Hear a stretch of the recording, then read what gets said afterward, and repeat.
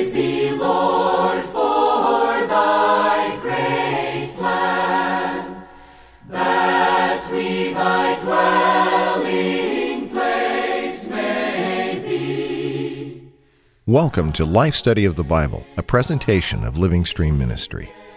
Witness Lee, a servant of the Lord for over 7 decades, culminated his ministry with a 21-year book-by-book exposition of the entire Bible, which he called Life Study. This Life Study is the basis for our program today and includes short portions of the spoken messages given by Witness Lee. Now, let's join today's program. Peter begins his second epistle with the matter of faith. In fact, he addresses the epistle to those who have been allotted faith. Faith is a mysterious thing and often misunderstood by believers and unbelievers alike. Many people, maybe even most people, think that faith is something that we need to somehow produce or find in order to believe. But according to Peter, faith is something allotted to us. The Apostle Paul makes a similar point in Ephesians. For by grace you have been saved through faith, and this not of yourselves, it is the gift of God. John Pester joining us for our second life study in this book of 2 Peter. Interesting, begins with this matter of faith being allotted to us, John. What's really significant about this word faith is it is the initiation point for all of the processes that Peter will describe throughout the remainder of the book. We have been allotted faith, and this is not something that we have conjured up because we've been given a convincing argument, right, that we have looked at it from an apologetic standpoint and have decided, yeah, probably Jesus is God and probably he did live on the earth 2,000 years ago. He was a real man, and therefore I believe in him. That is not the faith that Peter is talking about. Peter is talking about having received an allotment of faith, which is the initiation point for all of the processes that come afterwards. It's the initiation for grace and peace to be multiplied to us. It's the initiation for us to advance in his virtue and enter into his glory, and it's the basis for us to become partakers of the divine nature. So faith to Peter is something very experiential, something very subjective, and something that has a divine origin and a divine scene to it. I like the first section that we're going to have today. He's going to use a very simple metaphor to help us with faith and kind of lay hold of faith in this subjective aspect, that which makes real to us the things of God, the things that, as Peter says, pertain to life and godliness. And let me just say as a word of review, and that is, as Peter says, faith is allotted to us. Paul in Colossians tells us that it's Christ that's allotted to us, somewhat equating or personifying faith with Christ. Really, he is both our faith and he's the object of our faith, isn't he, John? We believe items concerning and related to Christ because that very believing Christ is within us, empowering us to believe. It is the faith of Christ. It's not just the faith about Christ. It's the faith of Christ within us, energizing us to believe into and receive the things of Christ. And so there is an aspect of faith that relates to the objective things that we believe in. But we have to realize that we objectively believe in those things because we have subjectively received Christ as our allotment, and this allotment is experienced by us as faith. Well, the writer of Hebrews, whom we assume was also Paul, gives us a definition of faith in chapter 11. We'll hear Witness Lee refer to this in his portion just ahead. Chapter 11, verse 1 of Hebrews, now faith is the substantiation of things hoped for, the conviction of things not seen. Here's Witness Lee with our first section. Let me check with you. What is faith? I do believe this is hard word to you. Faith is the substantiation of the substance of the truths. Look, here is a stand. And what is the substance of the stand? Wood, okay. Now, I am a blind man. You tell me, there's a stand. I say, I cannot see it. But then you say, you should touch it. So my hand touches. The touching is the substantiating. And this substantiating makes the substance of the stand rail. This is faith. so many great things in God's New Testament blessing, rich things. But, our mentality is all blind. So God says, exercise your faith. Let your faith substantiate all the substance of my New Testament blessing. Now, I use a metaphor. It is like, in the camera, here's a scenery. When the light brings the scenery to the film, just a little click, the light gets in. Now, when the light gets in, the scenery is brought into the camera onto the film. We are just a camera. Our spirit inside is the film.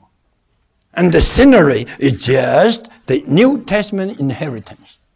It is outside of us. And how could this get into us? Through our seeing, that's faith. And through the light, that is the Spirit. It is exactly like photography. When we hear the teaching, the preaching of the New Testament, we all have experienced there was a click. Sometimes people don't have this click.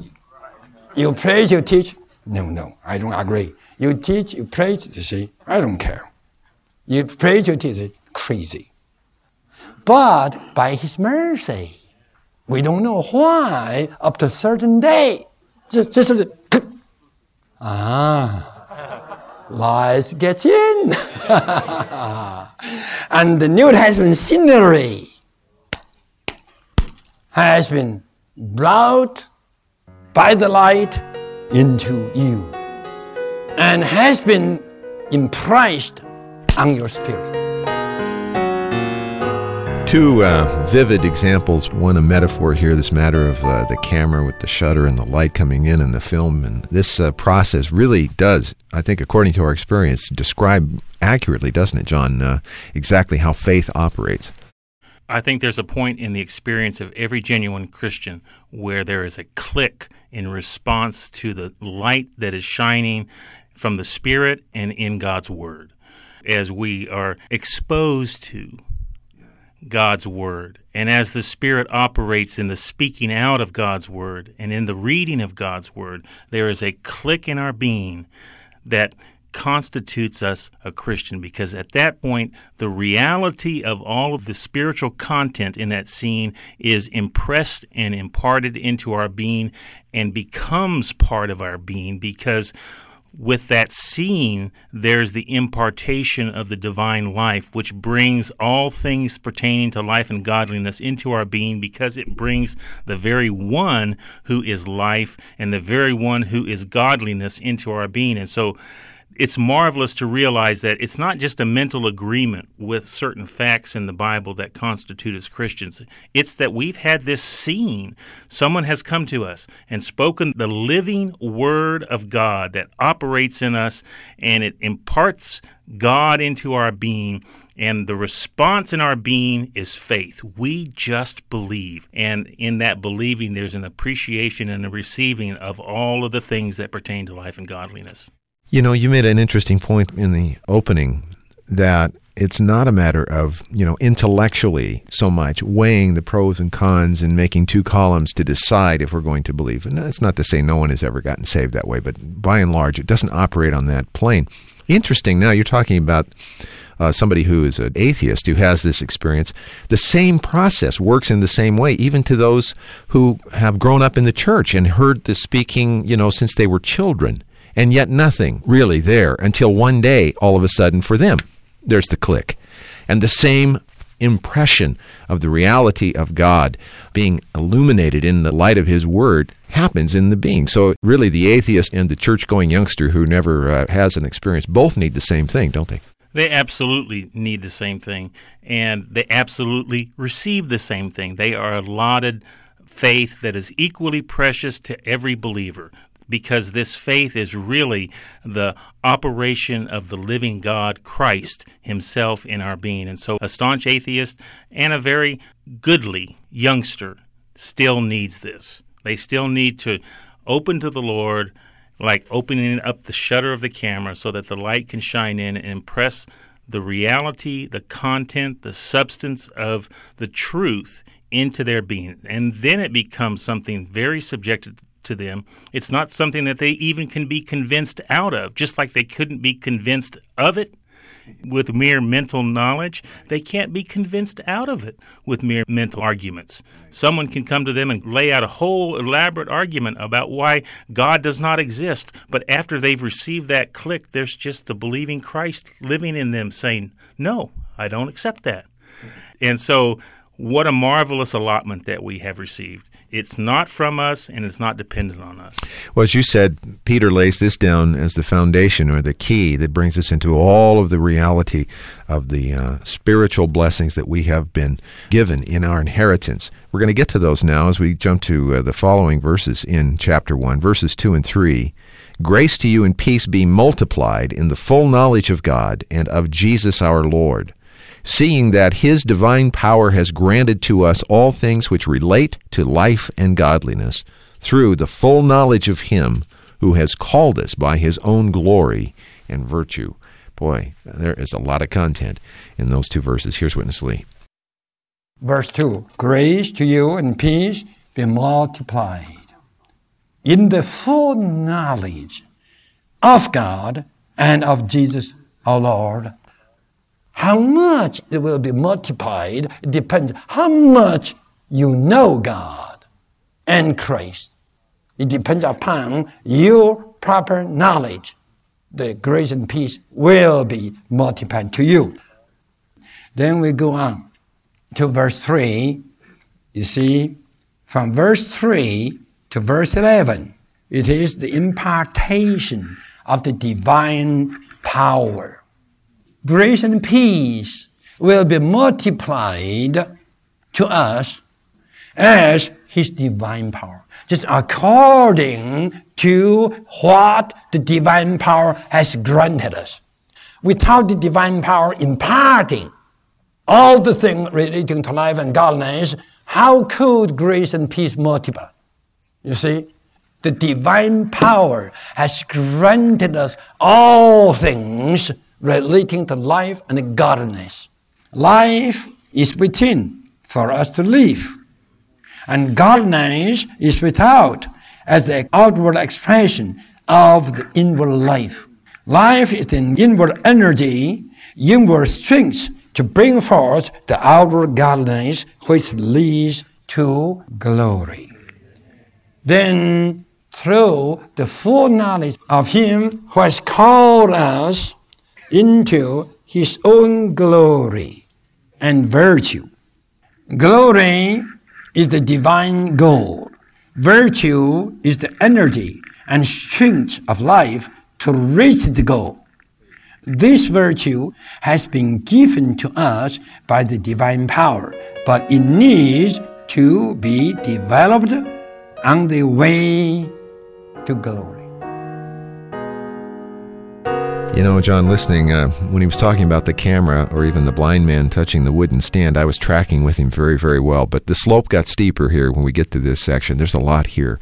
I did happen to make note of the number of times, however, that he mentions this matter of the divine power imparting to us, the divine power granting to us. Everything that follows is related to the impartation of this divine power, isn't it? The impartation of the divine power is the source of everything that Peter speaks of related to life and godliness, related to being called according to his own glory and virtue. He lays out a process that every Christian is involved in a life that's under God's government and in God's divine supply. And the impartation of the divine power is necessary for that process to be activated. It is the source of that process. And as the divine power is imparted into our being, grace and peace are multiplied with us. The multiplication of grace and peace depends upon and is strengthened by the full knowledge of the truth. As we come to the truth, as we come to the Word, which is living and operative, the words that are spirit and life, as we get into the Word, this activates the operation of the divine power within us. If we want to be those who are on the path toward glory, we have to be people who are in the Word. And so Peter very closely ties the multiplication of grace and peace with the full knowledge of the truth. So as the full knowledge of the truth enters into our being, there's this scenery that unfolds and is realized and substantiated by faith. And this realization is the operation of the divine power, and it brings us into all things related to life and godliness. And so for grace and peace to be multiplied, we need the divine power. For the divine power to be operative, we need to be people of the Word. We need to be people in the Word. We need to be people that allow the Word to come into us and to be imparted into us and to fill us. I was so encouraged in reading this to realize it's so simple. There's very complicated phrases that Peter has, but the reality is it's very simple to enter into it. We need to be people in the Word and of the Word and let the Word dwell in us richly, and as that happens, there is a multiplication of grace and peace. You just check your experience. You get into the Word, and whereas once you were troubled, now you have the sufficient supply and you're very peaceful toward other people and toward God. It is the full knowledge of the Word that activates the divine power. I think embedded in what you've just given us here, the thought that as we received the Lord initially, and we described it, through this picture, this metaphor of the camera, but the process is the same one that takes us on step by step, not just for our initial salvation, but as we are brought into all the things pertaining to life and godliness, this same process, this same activating operation of God, the divine power within us, the principle is the same, isn't it, throughout the progress of the Christian journey? We need to walk in the Lord in the same way that we receive the Lord. The Christian life is a life of receiving. It's a life of enjoying. It's a life of partaking, which we'll see in the next verse, that we have been enabled to become partakers of the divine nature. I just appreciated that verb, that we could become partakers of the divine nature, which means that having been regenerated, having received the Lord, now we need to continually partake of what we have received. Very good. Let's go to that verse. It's verse 4. It's the next one in sequence here. Pick up the last part of verse 3 so we get the whole thought. Who has called us by his own glory and virtue, through which he has granted to us precious and exceedingly great promises, that through these you might become partakers of the divine nature. One of the great phrases in all of Scripture. We're going to have a number of programs on this verse that we do want to touch it initially in this portion just ahead. Then we come to verse 4. God has called us to his glory and virtue. On the basis of this glory, on the basis of this virtue, he gives us a promise. And it is also through such a process, God gives us the promises. In other words, God has called us into his glory and virtue. And this has to be worked out. Have you been called into his glory and virtue? Yes. You have. But now, are you in the glory? Are you participating in his virtue? You have to say, a little bit, sometimes. So, whatever God has called us into needs a kind of working out. How to work this out? Through his promises. Promising us, he will be responsible, he will work out glory and virtue on us, that you might become partakers of the divine nature. We have received the divine life by believing. Just at that click, the divine life got into us. But to partake of the divine nature, that is to enjoy what God is, this needs a lot of doing. God will do something on us according to his promise. Then we enjoy his nature. We enjoy what he is. my grace is sufficient for you. I tell you, this grace will just work on you that you may day after day partake of God's divine nature. Right? And the more we enjoy the divine nature of God, the more we got into His virtue. Right? And the more we reach His glory. The language here is somewhat tricky. Verse 3 ends with this matter of being called by His own glory and virtue. Then verse 4 begins, through which He has granted to us precious and exceedingly great promises, that through these you might become partakers of the divine nature. So there's a linking here, and we see actually the glory as a preceding, but it's also the goal to which we're being brought, isn't it? There is a marvelous progression in these verses. Just these 4 verses, you have the entirety of our Christian life, even from eternity past all the way into eternity future.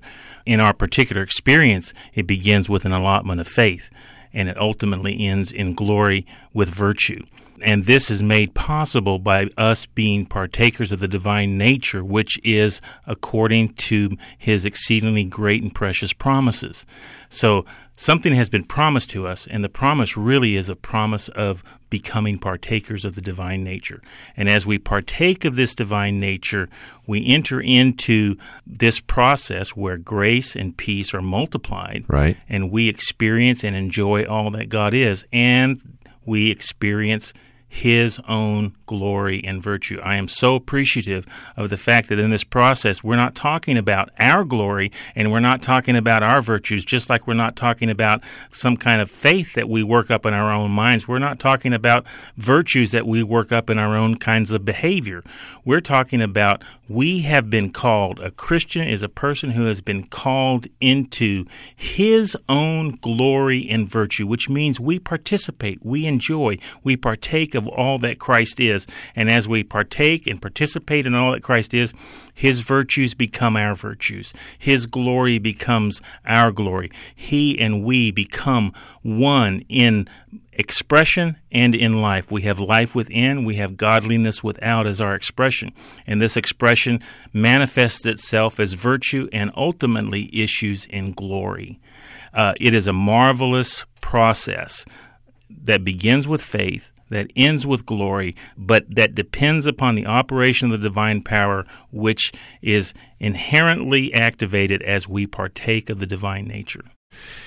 John, we are going to take the next days and talk about these 2 verses, particularly verses 3 and 4, the glory and virtue, that by which we are called and through which we are called, the divine nature that we become partakers of, and the result, the issue of that process as you described it. There's a lot here, so I hope our listeners can stay with us. I also recommend particularly the printed life studies here, as well as the recovery version with the footnotes. The language of Peter, we talked about in the first book, the first epistle, how this was supposedly an uneducated Galilean fisherman. We don't taste much of that Galilean fisherman when we come to these books, do we, John? We don't. This shows that Peter was a partaker. Yeah. This shows that Peter really experienced what he's speaking about. He's not talking doctrine at all.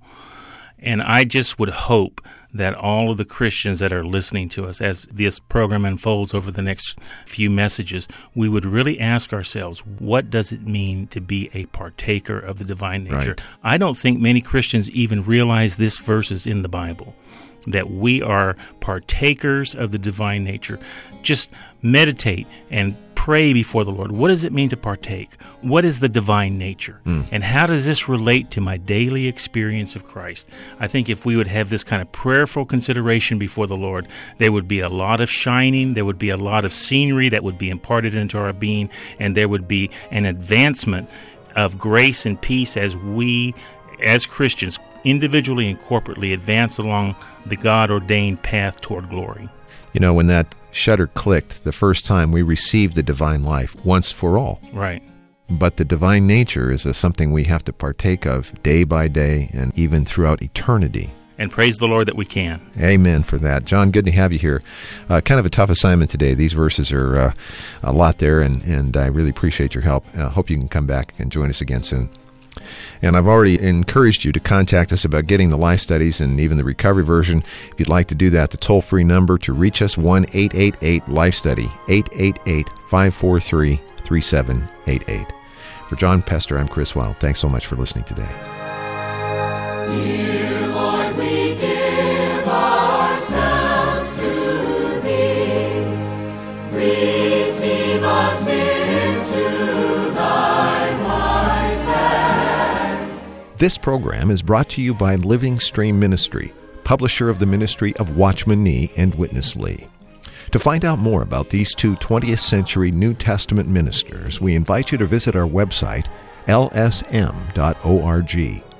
There you'll find more than 600 titles from both authors available online. You can also listen to recordings of Witness Lee's spoken messages and see the full array of material that Living Stream has to offer. Again, that's lsm.org. Thank you for listening today.